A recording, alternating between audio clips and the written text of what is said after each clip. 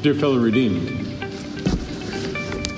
on this Reformation Sunday, in a few minutes we'll consider especially the words of Jesus when he had said that heaven and earth would pass away, but his words would never pass away. But before we get there, we start with the first trick. The first temptation, as you well know, that of Satan contradicting the only command that God had given, and contradicting it in a way that says God isn't trustworthy. Did God really say? And then every single time that God continued to reveal more about his plan of salvation, and every single time that God narrowed down the line of the Savior, Satan inspired those of his followers, those under his control, to act against God's people. God had said to Adam and Eve there in the discussion, the sermon at the tree, that the seed of the woman would crush the serpent's head. And the first child was born, Cain, and the second child, Abel. And it didn't take long for the devil to think, maybe, just maybe, I can crush out God's promise by inspiring this Cain to oppose the believer. And so there lay Abel. And it looked as if God's promise had fallen, but it hadn't, as you all know. And then God narrowed it down still further, down to the family of Noah. Noah, who put in over a century building a gigantic boat. A gigantic boat to hold animals and food and the 8 people of his own household. 8 people out of a world of who knows how many, 1, 2, 3 billion. And it looked as if God's plan was on the verge of disaster again. It looked as if God's plan was on the verge of being wiped out, destroyed, and forgotten until God stepped in with the flood. And then God narrowed it down to Abraham, Isaac, Jacob, Judah, the household of David. And David's family was down to 1. The wicked queen Athaliah had taken over the throne, and it's like the worst wicked stepmother you could ever think of, quite literally. And she killed like 70 of the descendants of David, except for this one infant child who was squirreled away to the temple, the one place where Athaliah never went. That one child. And he was kept there for a number of years, like 5 or 6 years. And the only reason that he was kept there is because the believers at that time looked at the Word of God. And they said that God's Savior had to come from David's line, and this was the only one left out of David's entire family line. And so as a result, they posted guard for 24 hours a day for like 6 years, until the time came when they could crown this child king. During the entire period of history before the birth of the Savior, we see that repeated time and again, where the main trick is to try to lead the people astray, try to lead the Israelites into sin and into forgetting God's promise, try to lead the Israelites into idolatry, or have the nation exterminated by an enemy. The only other trick that the devil had was to help them forget of God's promise, as if God were too long in keeping his promise. But then we fast forward, and we know the events of Christmas so well that there's Christmas, and there's almost no place for this child to be born. And then a few months later, when the Magi show up, King Herod is at it again. Who is this one who is born King of the Jews? The devil inspired another opponent to try and exterminate God's promise. And Jesus was absconded off to Egypt. during the entire period of time, all the way through Resurrection Sunday, it's almost as though the devil tried time and again to get the actual plan to fail. Tempt Jesus to sin. Tempt his followers to forget.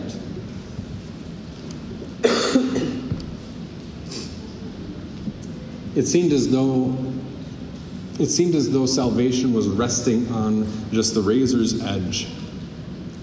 Will Caiaphas and the Pharisees actually get to Jesus?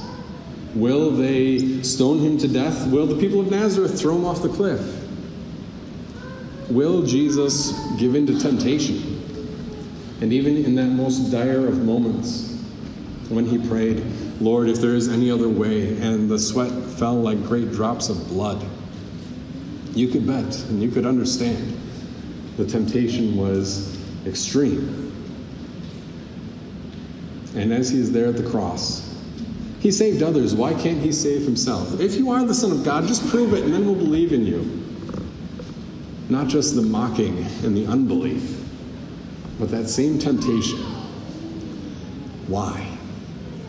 Why would you go through all of this for people like that? Why would you, Jesus, willingly endure the pain of hell itself so that people who hate you, reject you, and care nothing for you, and that's just the good ones, so that they would have eternity with you? And all the way up until resurrection moment and the descent into hell, the devil's greatest effort was to try and prevent the events from happening. If we can just exterminate Abel, then surely the Savior won't come from Abel's line. If we can exterminate the family line of David, then the Savior can't be born, because God had limited his promise to that one family. If we can get the nation of Israel to be so assimilated and so alike the surrounding nations that they forget about, reject their Lord, then it won't take too long for them to totally dissolve as a people, and the entire family line of Judah, to say nothing of the entire family of Abraham, would disappear. If we could get this Jesus to be killed when he was just a little toddler living in Bethlehem, or if we could throw him off the cliff, or at the very least just get him to sin or give up, or use his divine power for his own good, then there would be nothing left to worry about. That all the efforts of the devil would have resulted in Jesus not following through. Thankfully, Jesus never gave in to sin. Thankfully, there was never any worry. I mean, yes, he could sin because he is true man, but he didn't. And the result is that he did all the work that he had promised and fulfilled all the prophecies that God had spoken. He had done all the work and fulfilled all the prophecies, and then the devil turns his attention once more. That if he couldn't stop Christmas from coming, if he couldn't stop the resurrection from happening, then all he has to do is attack the certainty and the clarity of the Word of God. Did God really say? Surely you can't believe that book. Well, I believe in a historical Bible, but there are just some details that don't match up with what we know today. All the certainty questions, many of which over the last 100 years actually grew up in Sandusky and Columbus. I've got a fantastic conference paper if you would like to read that, or if you have trouble sleeping, I have that same conference paper for you. I didn't write it. It's fascinating, but it's exactly what the devil has always done. That if he cannot and could not prevent the events from actually happening, then the only recourse that he has is to take away the certainty that Christians have in that Word of God. Either by dismissing that Word of God and saying that that Word of God doesn't actually say what it says. That the Word of God somehow operates on different rules of grammar and history and rhetoric than the rest of literature in all time. Or to take away the certainty that God didn't actually say that your sin is forgiven, that Jesus died for the sins of the whole world, but rather that God made it possible for you to be forgiven. That God provided the opportunity to have a second chance. That God said, if you commit your way to the Lord, then He will forgive you. That Jesus didn't die for all sins of all people, but He died for all sins of some people. And now it's up to you to live your life in a way to prove that you're part of those some people. Or that Jesus died for most of the sins of all people, but now it's up to you to take care of the rest. And have I got the solution for you? If all we talked about today were the different distortions and the different ways in which the devil has tried to take away the certainty that Christians have, that if the only thing we talked about today was how Satan tried to steal certainty from the Christian church, we could be here all day, and it would leave you with no certainty. But the bottom line for you and for me is that Jesus has still kept His word, that heaven and earth may pass away, but my words will never pass away. That Jesus has still kept His word, that the Lamb of God who takes away the sin of the world has effectively and actually done so. And that the Lamb of God who has taken away the sin of the world isn't just proposing this to you as an historical fact for us to sing about. Not just an historical fact from 2,000 years ago, which it certainly is, but it's more than an historical fact. It's not just that on that third day Jesus rose from the dead and now I am absolutely confident of my forgiveness. But it's also that our Lord wants you to be so certain and sure that He's brought it home to you today. That even when Pastor Hagen stands up and says that your sin is forgiven for the sake of Jesus Christ, that it's not just a recitation and a repetition of what happened in the past, but a reality that is today. A reality that this Jesus has forgiven your sin today. That when pastor or the elder says, take and eat, take and drink, that there's a certainty there. There's a certainty there that rests on the promise of Jesus and not on the thoughts and the worries of your own heart. There's a certainty there that says, my Lord has promised, even though I can't see it under a microscope, but based on the promises of this Jesus who rose from the dead, who raised Himself from the dead, I have this sure and certain and unchanging promise that He's given me my forgiveness right now, just as sure as the taste on my tongue. That question of certainty was the central question of the Reformation. And at the time, the only major problem that they were dealing with was, how do I receive this forgiveness? Did Jesus pay for most of the sins of all people? And now it's up to me to do the rest? Do I have to demonstrate that I'm worthy of forgiveness by the way that I live my life? Or did Jesus die for the unworthy, take away the sins of all? And all it takes now is the Holy Spirit doing His work through the Word to bring that forgiveness into my life right here and right now. And it's simple enough. It's simple enough that you and I hear that and it's like, okay, I get it. Yeah, I'm a Lutheran, or I've heard this enough times that I understand what's going on. But that simple truth is something that we need to repeat and rejoice about. Because there are so many other options.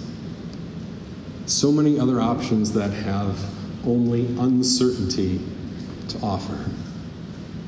So many other options that leave the work left on your shoulders, either to prove that you are one of the elect, or to do your work so that you take care of the sin that Jesus didn't die for.